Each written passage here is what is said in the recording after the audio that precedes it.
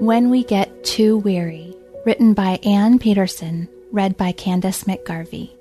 Today's scripture is Galatians 6:9. And let us not grow weary of doing good, for in due season we will reap if we do not give up. Let's face it, we all get weary. Wiping the sleep out of our eyes, we know that we're doing what we're supposed to be doing. A pandemic is one of the worst things some of us have been through, and while it is scary to see numbers of infections rising and those lives lost, we can at least know that following the guidelines is helping. We are doing what is good, but even that can be taxing.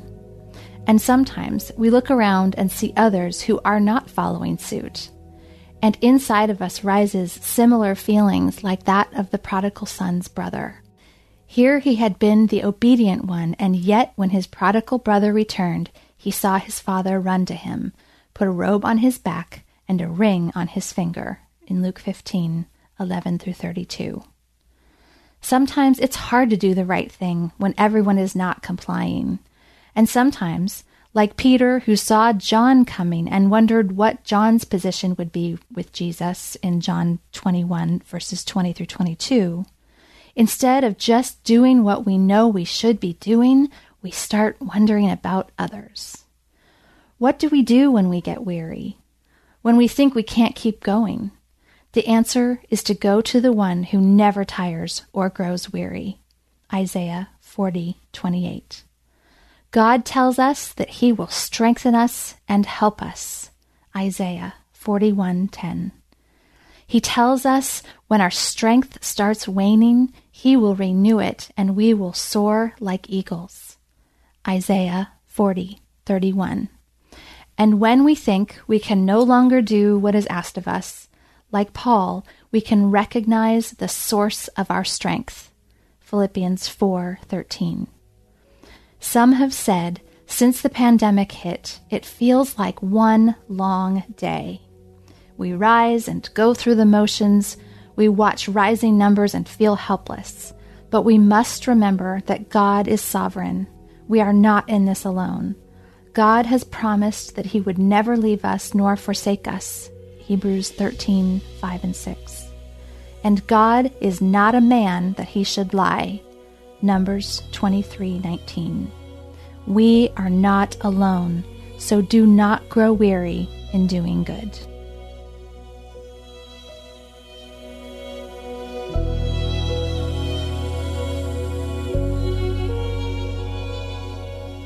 Hey everyone, thanks for listening to Your Daily Bible Verse, a production of the Salem Web Network.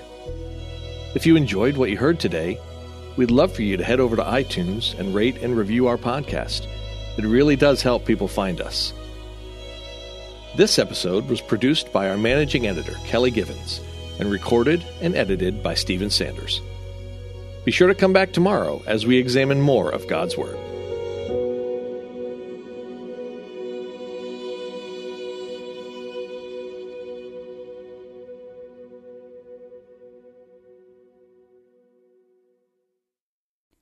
Christmas. For most kids, it's the most joyful time of the year. But this Christmas, 1.5 million children will spend the holiday separated from a parent because their mom or dad is behind bars. Prison Fellowship Angel Tree needs churches in our communities to volunteer to bless local children with a gift, the gospel, and a loving message from their parent.